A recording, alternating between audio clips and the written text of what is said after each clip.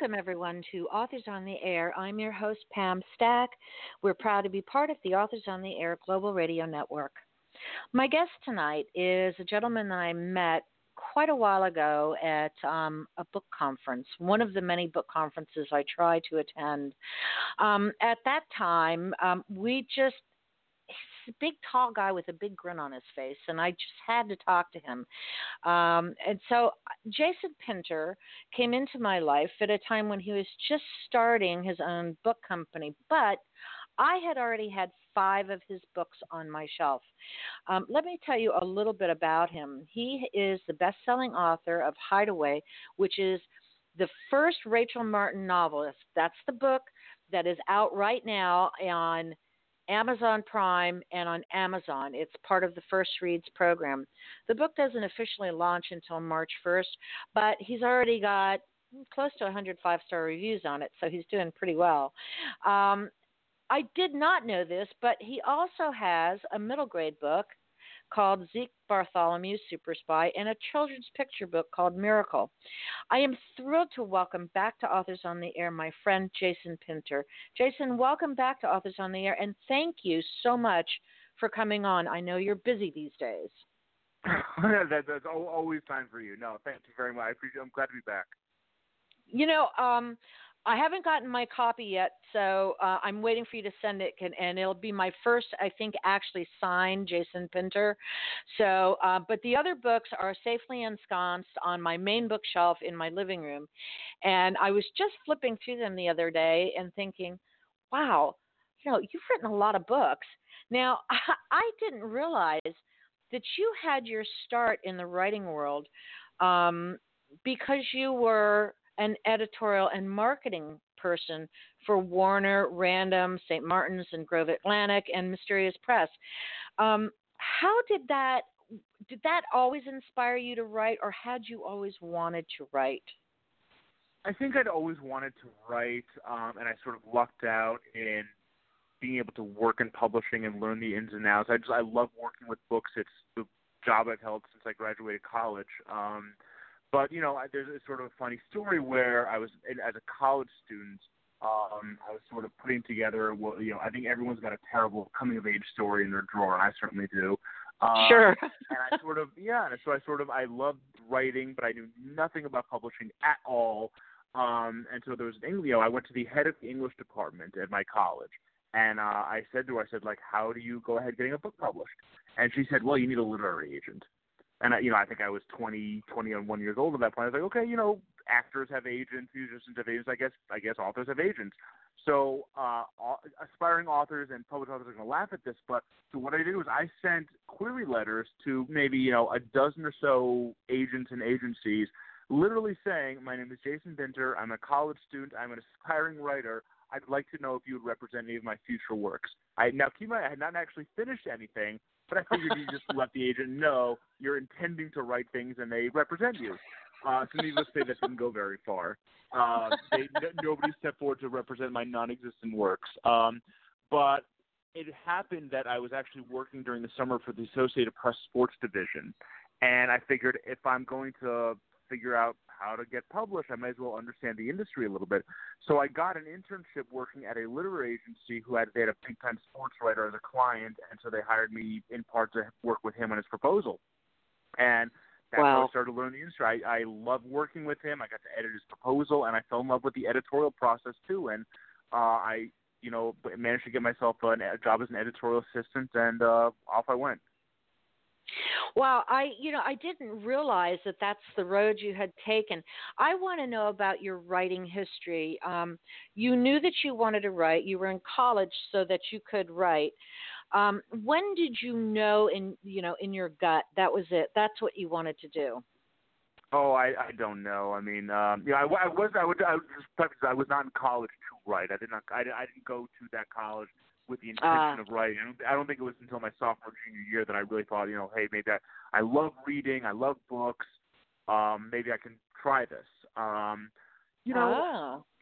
would say I wrote, and you know, I always think there's one point in time, because I think writing is sort of, unless you're Stephen King or James Patterson, you sort of, you know, you could, write, on a napkin and some people publish it, there's never a sense of real stability.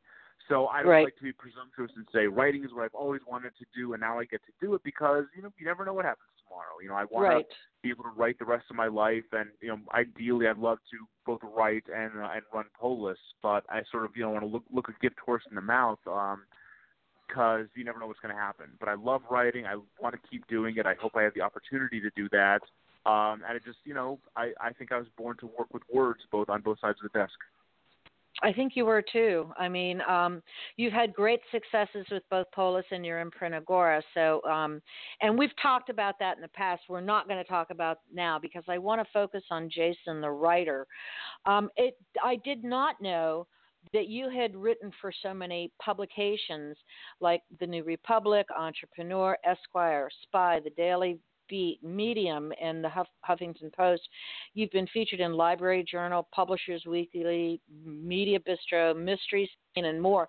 As a matter of fact, I know you've been named one of the best essayists ever. You've been called out in PW. Oh, I don't know if that's true.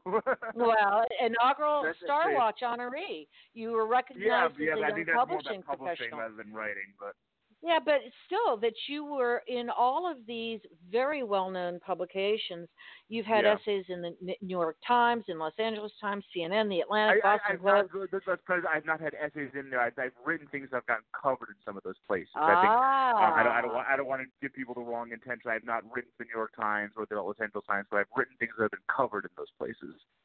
Well, but something, that's saying something. That means your writing is good. I think when you write something that is interesting enough that it gets covered in major outlets, absolutely. Yes, absolutely. So March 1st, you're releasing a new character in a book called Hideaway. This is Rachel Marin thriller. It's now available on Amazon as an Amazon First Read. But tell us about this lady because she's very unique to the characters you've written in the past. Yeah, so, I've written one series before, the Henry Parker novels, and I think I started writing that character when I was in my early to mid-20s, and the character in The Mark, which was my first book, is about the same age I was. He's I think he was 24 in the first book, and that's probably around the same age I was when I started writing it. He's a reporter, and I, love journalism, and there are a lot of similarities, I think, between Henry and myself. But for this new series, I wanted to write a female character. Just to me, I felt like writing a female character was far more interesting at this point in time.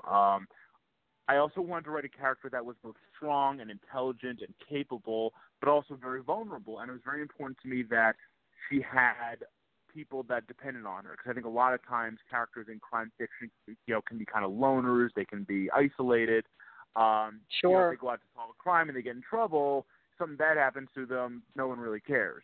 But Rachel Marin's a mother. She has 2 young children, and even if she wants to go out and beat Batman at night, she's got to come home and make dinner. So how does somebody who's very strong and capable balance having a normal family life with that? I thought that'd be a really interesting dynamic to tackle. And I started the book very soon after our first daughter was born. So it's really this is the kind of book I would not have been able to write before having kids.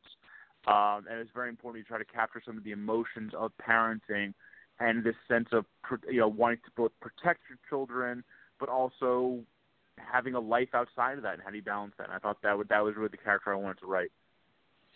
Well, I want to just read what Booklist said about your book. It gave it a starred review. It said, Pinter does a masterful job of ramping up suspense about the Marin family's past and the current case, spinning an absolutely riveting plot with a cast of full-bodied, fallible characters in what seems like the start of a promising series.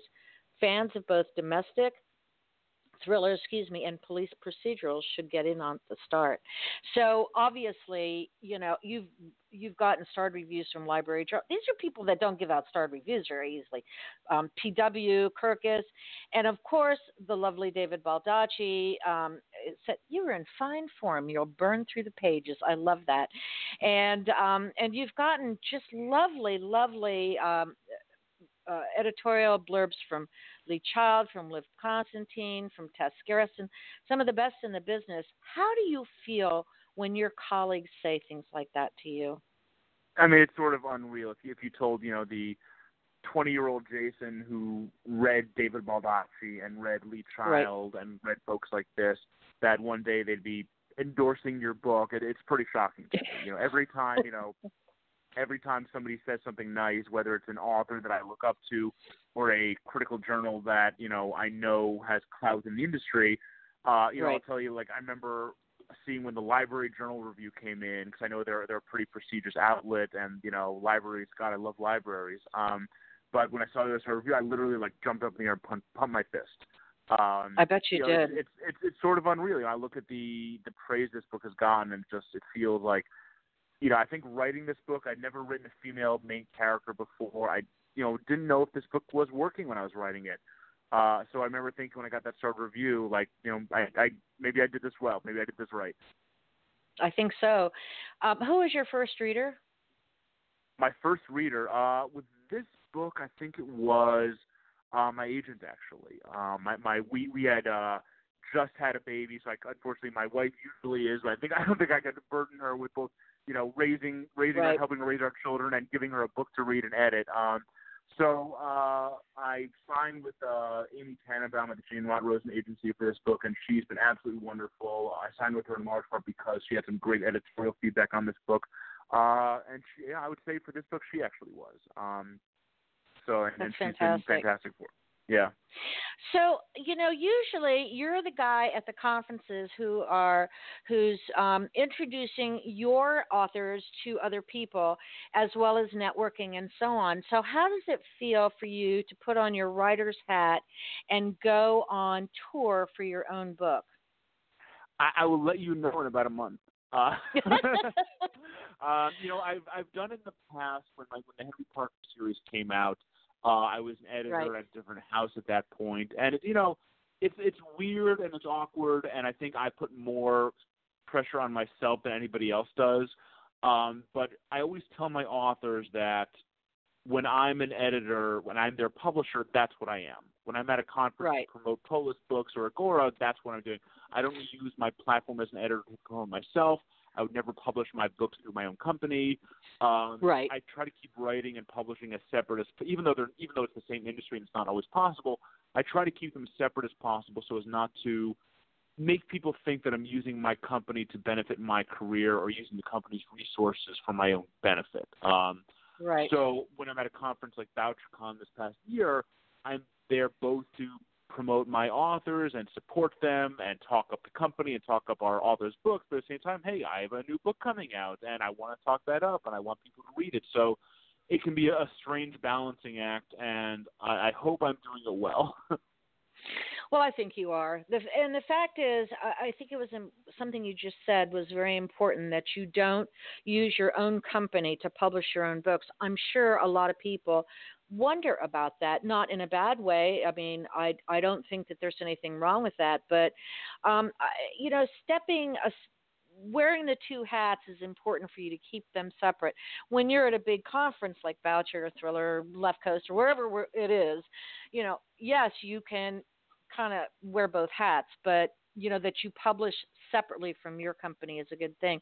You start off in Hoboken at Little City Books for your tour on March 4th, but then you go to New York, you go to Scottsdale, you go to Dallas, you go to San Diego, you go to Austin, Houston, and then end up in Seattle.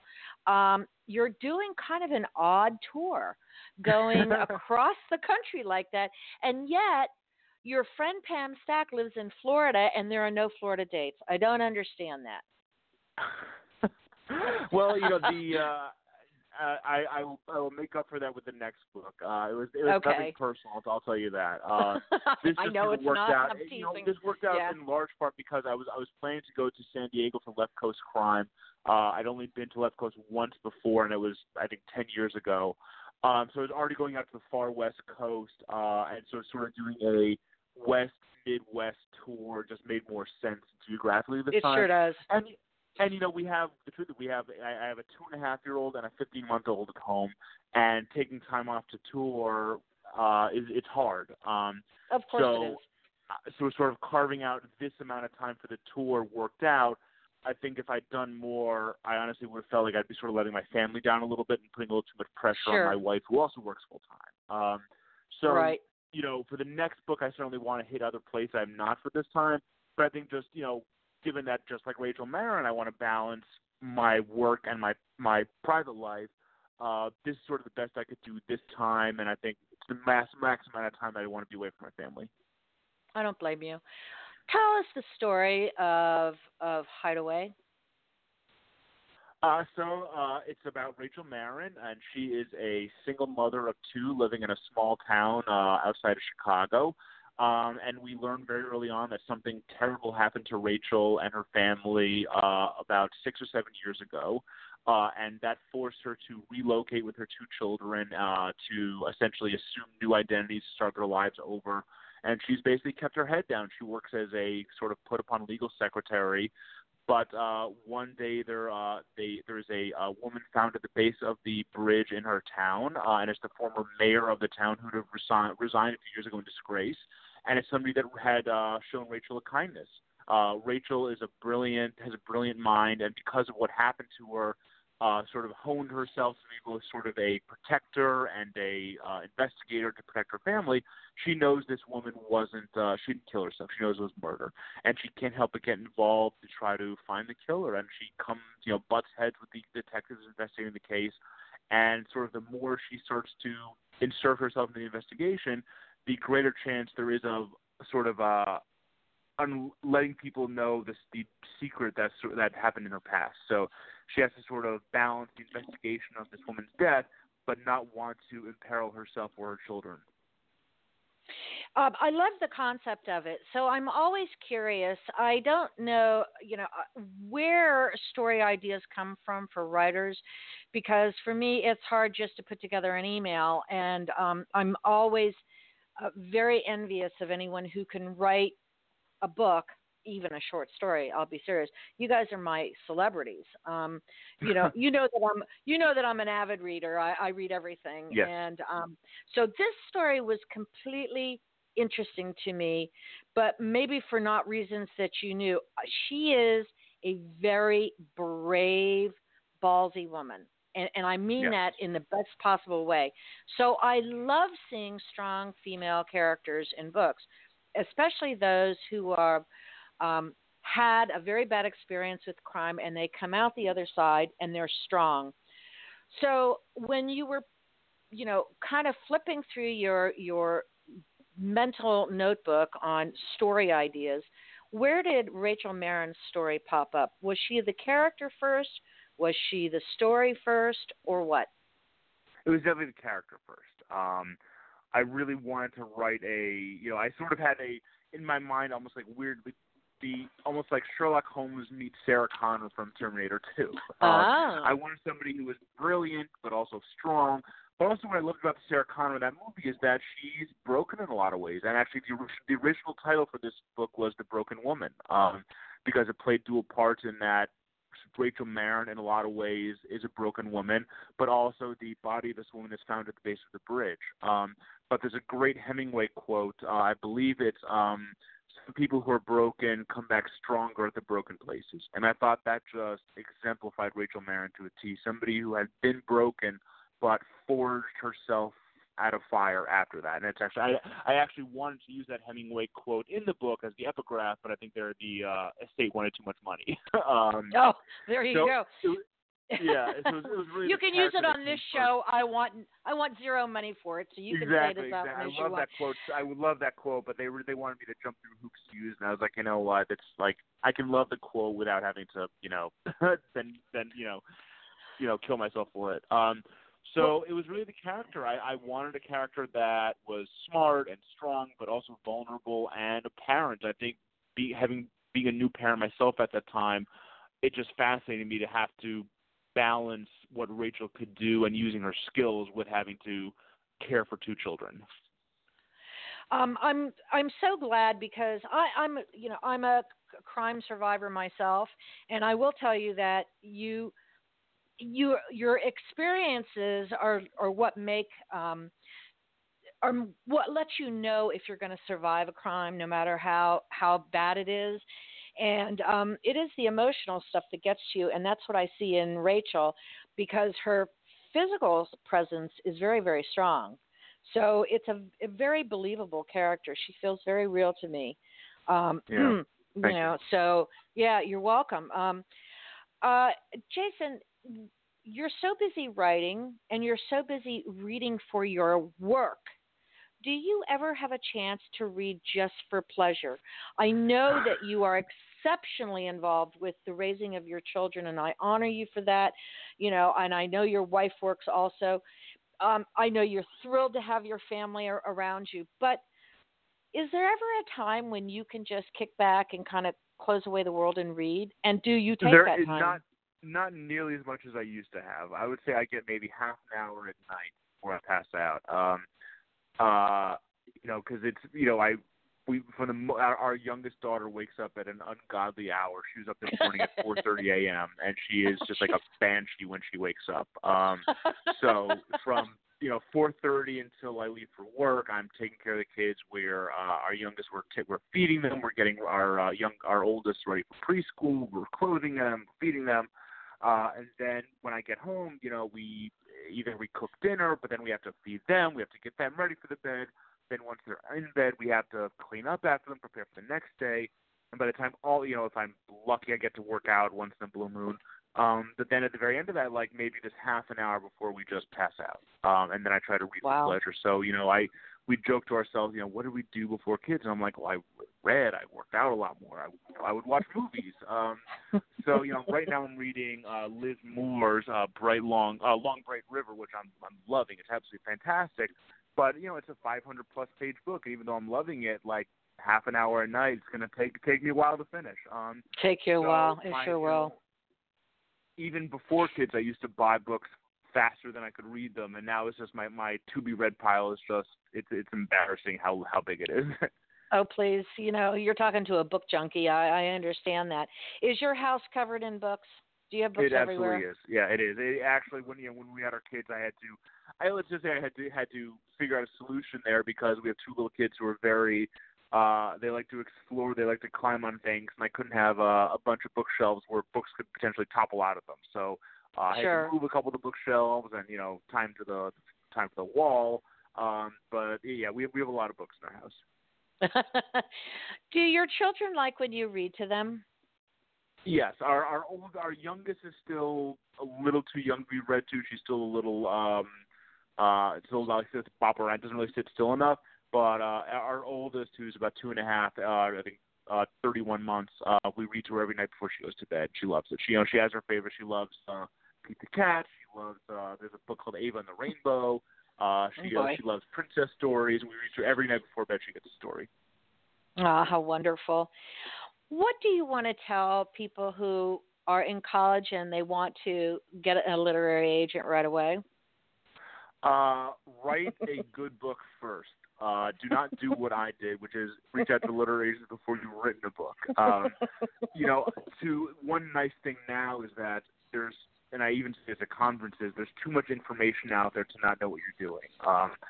Back when I was doing this, I think it was like 2001. I don't even know Google existed back then. So finding out this stuff, I remember I think I bought the Writers Marketplace, which is a gigantic phone book of literary agents. I don't know who I queried. I don't know how good they are. If Crazy Eddie had offered to be my literary agent, I probably would have said yes. So that's one nice thing that younger people can find out what they're doing right now. There are some great resources out there, but first and foremost, you have to write a good book so that when the time does come to query literary agents, you have the goods. I did not have the goods when I queried. I didn't know what I was doing, and I think hopefully my idiocy can pave the way for other people who are as talented, if not more so. Well, there you go. Jason, tell everyone where they can find you on the web and where are you in social media, please? Yeah, so you can find out more about Hideaway and about me and my tour information at www.jasonpinter.com. You can follow me on Twitter and Instagram at Jason Pinter. I don't think I'm on any other social medias. I don't know TikTok or Snapchat or Tumblr. if some teenager wants to explain it to me, I'm all ears. And that's all it should be. You should not be on those sites anyway. They're for people way younger than us. Exactly, but ladies and gentlemen, every now and then, all of a sudden, that'll be the new big thing. Like Instagram now is they're bookstagrammers who are. I give them all the credit in the world. They find these amazingly creative ways to display books and make they make every book look like you want to take a vacation with it. So you never know. People on TikTok, I'm not even quite sure what that is. Like they find the next new thing. People find a way to showcase books in some new cool way, and it's up to us to sort of try to figure out how to harness that. Well, there you go. You're a more courageous man than I am, I have to tell you. Ladies and gentlemen, this is my friend Jason Pinter. He is a best-selling author. His newest book is Hideaway. Once you finish reading that, go read Castle and then go back to the Henry Parker series. You're going to love them all. Jason, thank you so much for taking. This is precious time for you. Thank you for being with me. And please my pleasure. Come back again. I won't see you at Left Coast. I probably will see you at BoucherCon, but my best to your wife and children, and thank you again for your time. You're so welcome. Thank you. Bye-bye. You're welcome. Bye. Bye-bye. And that's my show for tonight, folks. Thanks for being with me, and thank you, Mom and Dad. I'll see you.